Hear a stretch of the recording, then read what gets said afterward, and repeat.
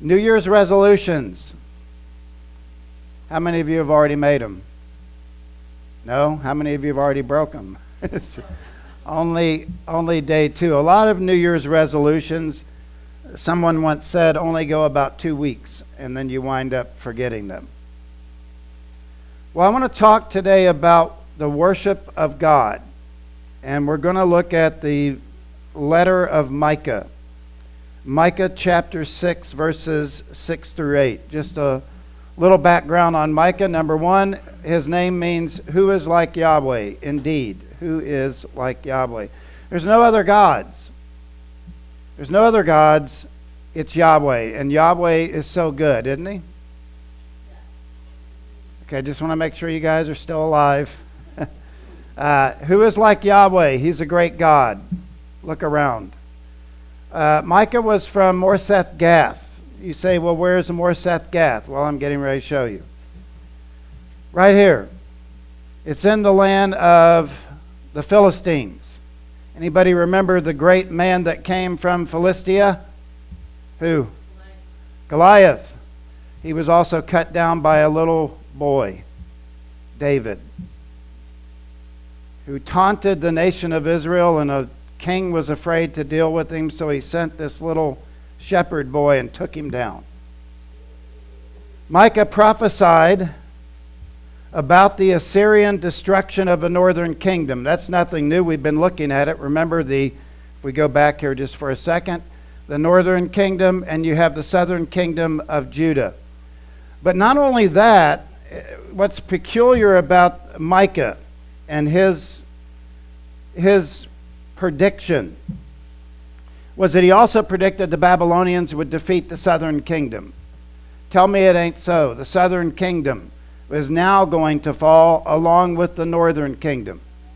And again, this all falls within that grand scheme of God of bringing the nation of Israel together when Christ would come and save both the northern and southern kingdoms, reconciling them. But not only that, reconciling the world to himself. The good news extends beyond Israel. So a little bit about the context. I don't like just picking verses and then not saying anything about the context. The context of Micah calls the nation to give an account for how the Lord has wearied them.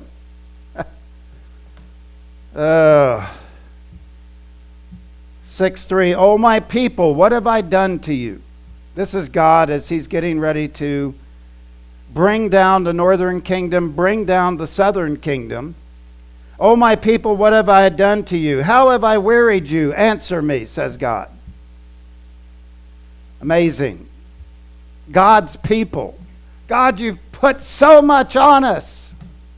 God, what are you doing? Boy, that sounds like us. How could you possibly be a loving God and allow this to happen? And it cost Israel. Micah also recalls how the Lord delivered them from the hands of the Egyptians immediately following this. It's Micah 6 is what I would call is false worship of God. As we go through this, you're going to see this.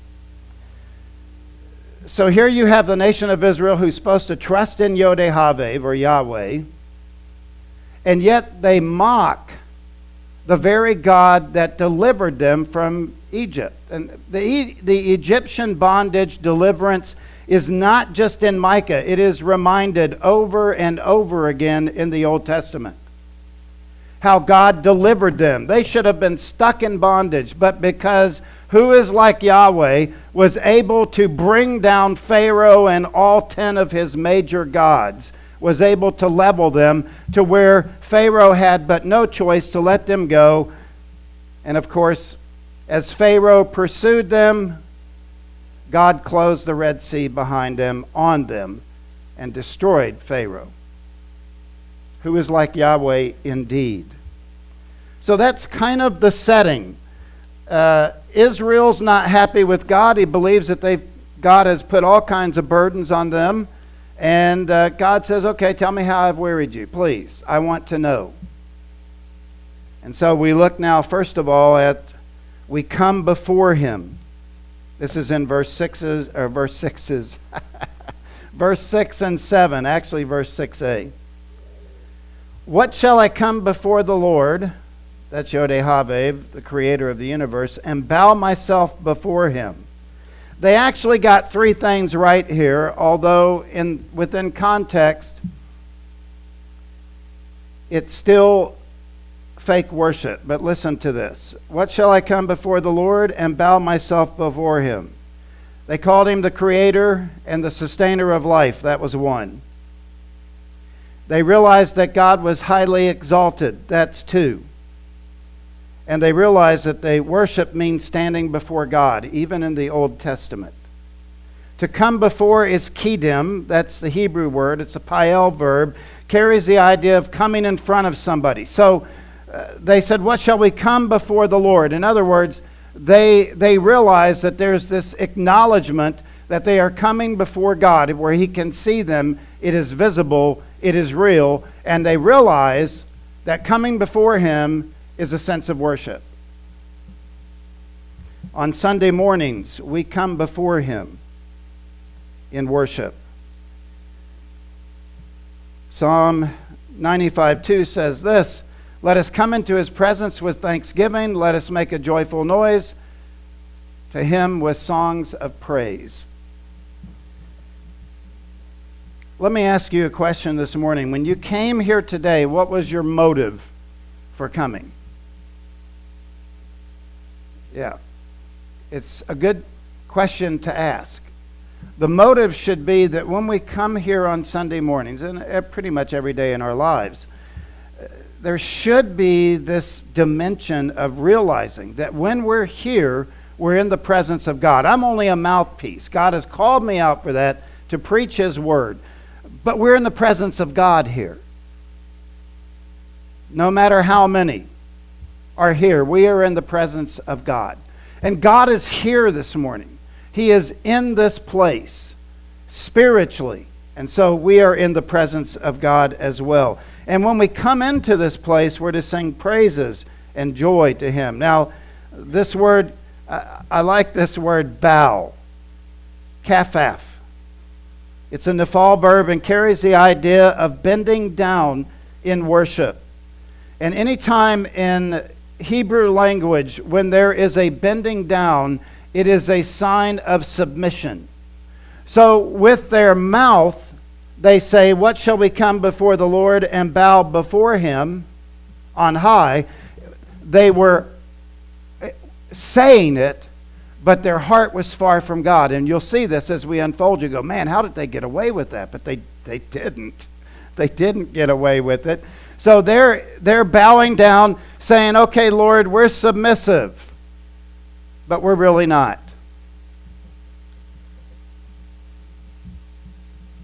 Why do we take that position? Why?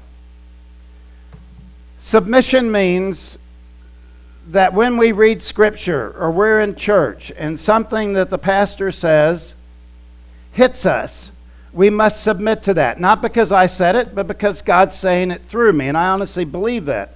I've always wrestled with at what point does the sermon become a divine experience? I think it becomes a divine experience when God speaks to your heart. So when God speaks to your heart, you have two options, maybe three. You can either do what God tells you to do, or you can remain neutral, or you can say, I'm not going to do it. The nation of Israel had leveled so many charges, northern and southern kingdoms. Assyrians and Babylonians, God says, okay, go get them. Because they're not worshiping me. That's the issue. That's the central issue here at the scripture we're looking at. On high is Marum, which means the heights of heaven. It refers to the dwelling place of God. Every time when I was going through this sermon, and I was thinking about God being high and exalted, Isaiah 33:5 and 6 came to mind. The Lord is exalted, for he dwells on high. He will fill Zion with justice and righteousness. Isaiah was very astute, very articulate when he talked about the sins of the leaders. They lacked justice, they lacked righteousness, and they lacked faith. And so when he writes this, the Lord is exalted, for he dwells on high. He will fill Zion with justice and righteousness. And he will be the stability of your times. Listen, when we come before God, we realize he's the only stabilizing force in our lives. And these people in Micah's day didn't get it. Abundance of salvation. That's the wonderful thing about God. He gives salvation abundantly. Nobody's excluded that wants it. Wisdom and knowledge. The fear of the Lord is Zion's treasure, and they have rebelled against God here. God was very patient. And by the way, God is really patient, isn't he? Isn't God patient? I mean, Lord, come. This is a mess that we're living in. And yet, we are called to worship him, not just on Sunday between 10 and 11, but every day of the week. Amazing. God is still on his throne, and he's watching the world events. Now there's 4 possible solutions. And that's the best way I could say it here. The solutions of how we come before him. And this is where the nation of Israel goes like this. Because when you study the original language, you see that there's well, let's just get to it. So, in verse 6b and 7, we are obviously talking here about worship, about the temple. And when we talk about the temple, we're talking about the gate that you walk through. There was a brazen altar there. You made a sacrifice. Then there was the bronze laver, and the priest would wash his hands, and he would go into the holy place. There were 2 places. One was called the holy place, which in the holy place you had the table of showbread, which there were always 12 fresh loaves. And for that was for the 12 tribes of Israel. To the left, you had a lampstand. You'll notice here, 1, 2, 3, 4, 5, 6, 7, the perfect number of God, and each one of those candles were lit. That means that God gives light to the world, and he is holy. And then there was the altar of incense, where it would be kept 24 hours a day, 7 days a week. This aroma would go up into the nostrils of God. They never let that go out. They had fresh loaves every day. Those candles, they were always lit. That was the holy place. And then they walked into the holies of holies. The Holy of Holies, the Ark of the Covenant, the seat of mercy. And once a year, the priest would put blood on that altar as an atonement for the sins of the world, of the nation. When you look at the Gospel of John,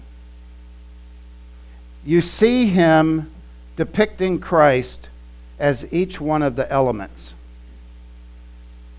of this temple. For example, the brazen altar was the cross of Christ. You go back and read John's Gospel, you see it unfolding. They would next go to the bronze laver, where his blood will cleanse us from all sin. As you walk into the holy place, Jesus says, I am the light of the world. He that believes in me will never be in darkness. The table of showbread, I am the bread of life. He that believes in me will never hunger again. And then you have the altar of incense, where he lives to make intercession for us. The prayers in the Old Testament would go up to God as intercession for the people. And Jesus is at the right hand of the Father, ever living to make intercession for us. Just because we look at the Old Testament, we go, wow, that was a long time ago, and that doesn't mean anything. Yes, it does, because the same God that is in the New Testament is the same God that is in the Old Testament. And the same principles come over, just in different internal ways. And then, of course, you get to the holies of holies, And that's where you have the mercy seat, the blood of Christ that cleanses us from all sin. The nation of Israel mocked this. They were no better than the Assyrians. They were no better than the Babylonians at this point.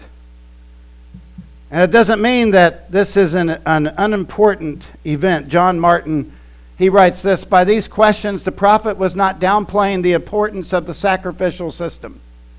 The Lord had set up the Levitical system to provide, among other things, atonement for the people's sin. Yes.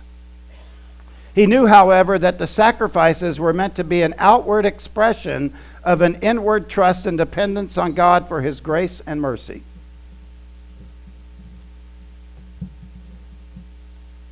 So what worship solutions did the prophet realize was happening in the nation of Israel?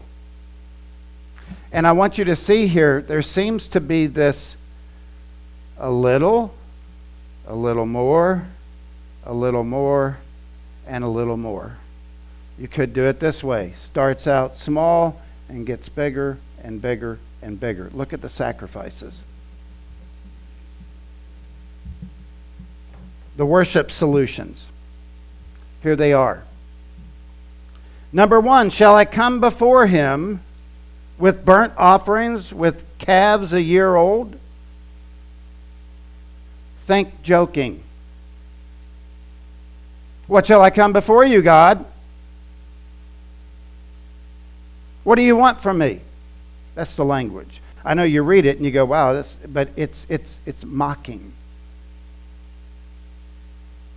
Burnt offerings were voluntary to reestablish a relationship with God. So, if you had a guy that came yesterday and offered a burnt offering to restore that relationship, and he came that afternoon and to burnt offering, that means this guy was not living for God. So I know it looks clean. Shall I come before him with burnt offerings or with calves a year old? Sounds like they're asking a question, but really they're mocking God.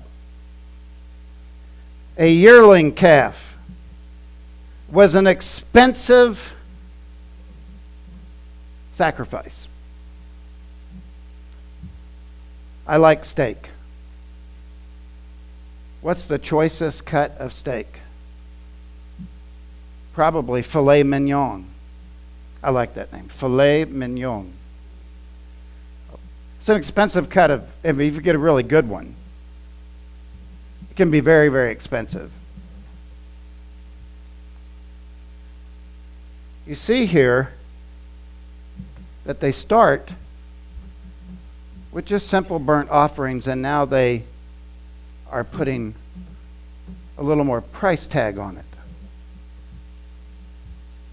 By the way, the calf would remain with the mother for 7 days and then would be offered to God. It was a legitimate sacrifice. The problem is they weren't doing it right. Number 3, listen to the words and think about your life. Will the Lord be pleased with 1,000 rams or 10,000 rivers of oil? What do you want, God? What do you want? And this, as I did the study on these words, this suggests that God is greedy. So you read this, you go, wow, the nation of Israel really wants to know how to worship God. No, they're not. Verse 3 says, how have I wearied you, says the Lord. And the reason that this is so ludicrous is it's the nation of Israel. They knew the sacrificial system. They knew all of that. And yet they have the audacity. You want me to give you rams and oil and all kinds of stuff? You're a greedy God. Oh, look out. Look out. Something bad is coming. Oh, this next one is like a trump card. I think this is actually what brought down both I want you to think about, how do you worship God every day? Because the issue here is about the heart. Always has been, always will be. I love you, Lord. Now I'm going to go live my life and mistreat people. I'm going to be hateful. That's false worship. To say that you love the Lord your God with all of your heart, soul, mind, and strength, and you hate your neighbor, that's false. Don't even say it. And this new year, we should be getting back to the idea of worship. This last one is unbelievable, and it's unmistakable. It was the 10th plague on the nation of Israel. Not the nation of Israel, but you know what I meant, on Pharaoh. This was the 10th plague. Listen to the mockatory tone here. Okay, God, if you don't want 10,000 rams or 1,000 rams and 10,000 rivers of oil, which was very expensive, that was an exaggeration. They didn't have that much money. They are making fun of God. Shall I give the Lord my firstborn for my transgression? I can just see when God said, I want you to put blood over the doorpost. And if you don't, I'm going to take your firstborn.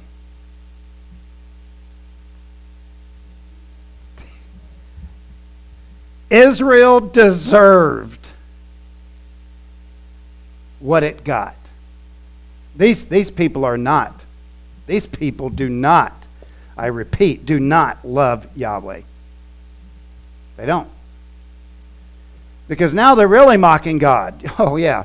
Yeah, you remember when you took our firstborn? Because maybe some of us, maybe my great-great-great-great-grandfather didn't put blood over the doorpost. You remember, God, when you took him? Should I offer that again?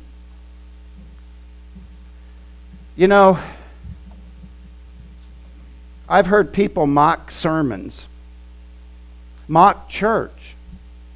And I'm like, okay.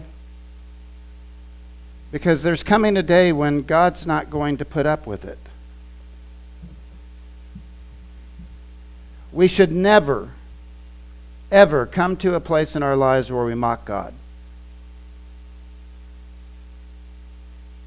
Mocking is a sign of spiritual immaturity, and it is dangerous as well. The Bible says that God will not be mocked. So when we think about our worship, if we were to reverse, by the way, that should be number 4 there. We could change these. God, I want to offer you my best. God, I want to offer you the best of my finances. I want to offer you the best of my life. I want to offer my children to you as a sign of my sincere dedication to you. You could just put these in a different setting inwardly, and you would have a perfect picture of worship. And then, once we come before him in worship, we should live to please him. And here's that word, justice. So, Micah now is responding on behalf of God. Because Micah knew. And when Micah put those in forms of question, there's no doubt in my mind that he heard this kind of mockatory tone, mocking tone of God, and writes it out. You know, I would not have liked to have been Micah. That's not the kind of people you want to worship with. That's the kind of people you want to avoid. But we're to please him. And how do we please God? Look at what Micah writes. He has told you, old man, what is good. Old man, that's a designation for the nation of Israel, both north and south. Tov is the word for good, which means pertaining of good value. It is the opposite of evil. God's already told them what's good.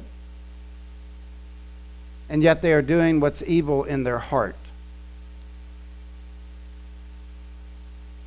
I don't get it. How could you see the hand of God all of those years, generation after generation after generation, and then you get to a generation that says,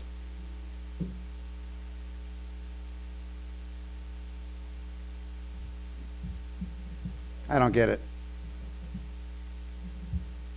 Micah was a brave guy. What does the Lord require? Day rush.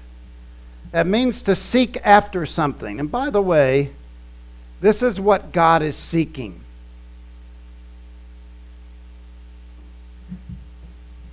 They were doing the burnt offerings. They were offering the calves. They were doing all of this stuff, but it really wasn't worship.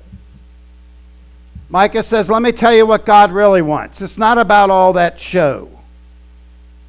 It's not about how I look. It's not about that. What does God require of you? And this is God seeking, and I still think God seeks us today. Justice. I love this word. Mishpat. I love that. Mishpat. And that means to decide a legal case. God wants justice. James Smith writes in his commentary, perhaps justice heads Micah's list because social injustice was a great sin which scarred the society of his day. It was bad. Practicing justice means to uphold what is right according to the will of Yahweh. And I would maintain every one of you in this room this morning and those watching, you know the right thing to do. Don't you? You know how to live your life to please God. You do. And if you can't remember how, just go love the Lord your God with all of your heart, soul, mind, and strength. And the second is likened unto it, love your neighbor as yourself. Because that encapsulates the whole Old Testament Torah. You can break it down in those two. So when you go out here, go out loving God with everything that you have. And then as you encounter lost people, love them the way that you love yourself. That'll be worship. That'll be worship. Secondly, loving kindness. It follows right up on justice. Ahava. And that's the word for love, and it means affection for another based on a relationship. Listen. Let me encourage you and challenge you this new year to get to know somebody in this church that you don't know. Get to know them, to love them, to get into a relationship with them. Also, I want to encourage you to get in a relationship. It can be kind of dangerous, but get into a friendship with an unbeliever so that they can see Christ. I'm not saying get involved in their lives and participate in their sin. I'm saying get involved in the life of an unbeliever and show them what a true Christian looks like. Because we're all bad at it, myself included. I actually have a leg up because I'm a pastor and I'm around a lot of lost people. But that fact aside, we get in our cliques and we stay there.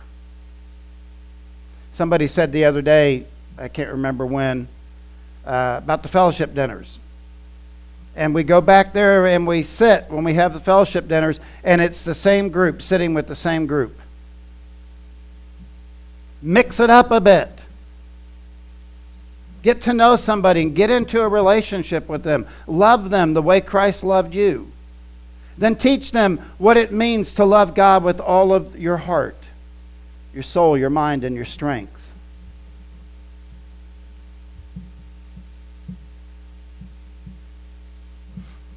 When I think we're community. We are community. We should be loving one another, caring for one another, ministering to one another, praying for one another. By the way, pray for Joy. She is home, but we need her back. We need her back here and pray. By the way, if you'd like to send over a meal to her, just get with Ruth. These are ways that we can minister to love kindness. Thursday, this place was packed, and I do mean packed. And there were people in the foyer. I did a funeral here. It was so good to see that many people here.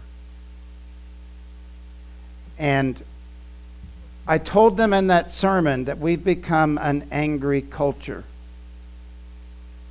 And that we need to get back to loving people. And Kyle, who I was preaching the funeral for, the celebration of life, said he never met a stranger. That should be us. Loving kindness we shouldn't be mean with people and talk bad about them. Who in the world would come to church like that? If you're out there bad-mouthing the church, I wouldn't come. We need to get back to loving people and caring for them and taking care of them. And he says here to love kindness. Kindness, unfailing kindness, devotion. It is a love, and I'm just reading right from the Hebrew. Unfailing kindness, devotion, i.e. a love affection that is steadfast based on a relationship. You can't get to know unbelievers staying around believers all the time. And we have the solution, right? We have Christ. He's our Savior. And then, this is what God told them to do and what they didn't do. What they did do was make fun of God and His worship system. Well, Lord, if I do some burnt offerings, will that make you happy? If I give you a fatted calf, will that make you happy? And I've even seen Christians slip into this too. God doesn't care about me. He doesn't love me. Why are you allowing this? Here it is. God says, I've already told you what to do, Micah. Micah, tell the people. I've already told them to love what is good, to love kindness, and lastly, to walk humbly.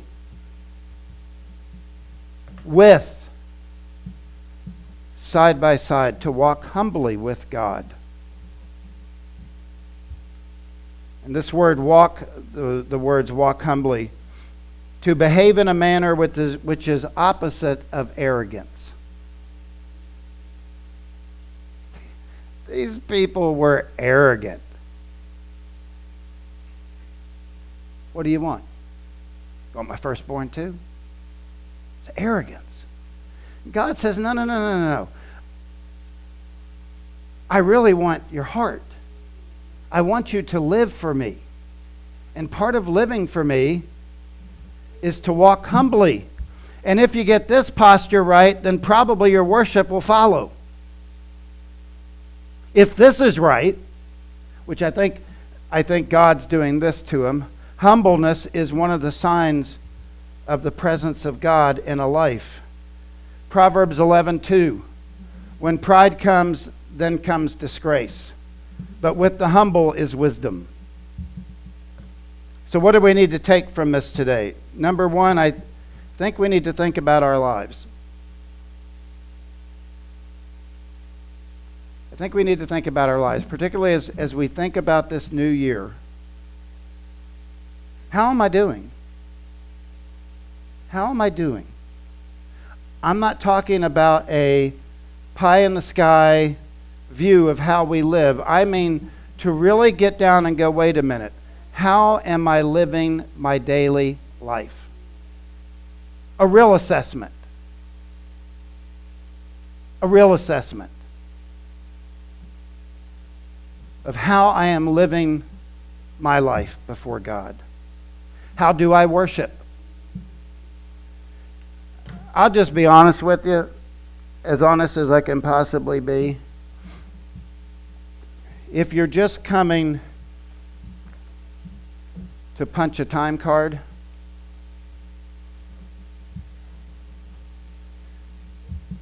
I'd stay home.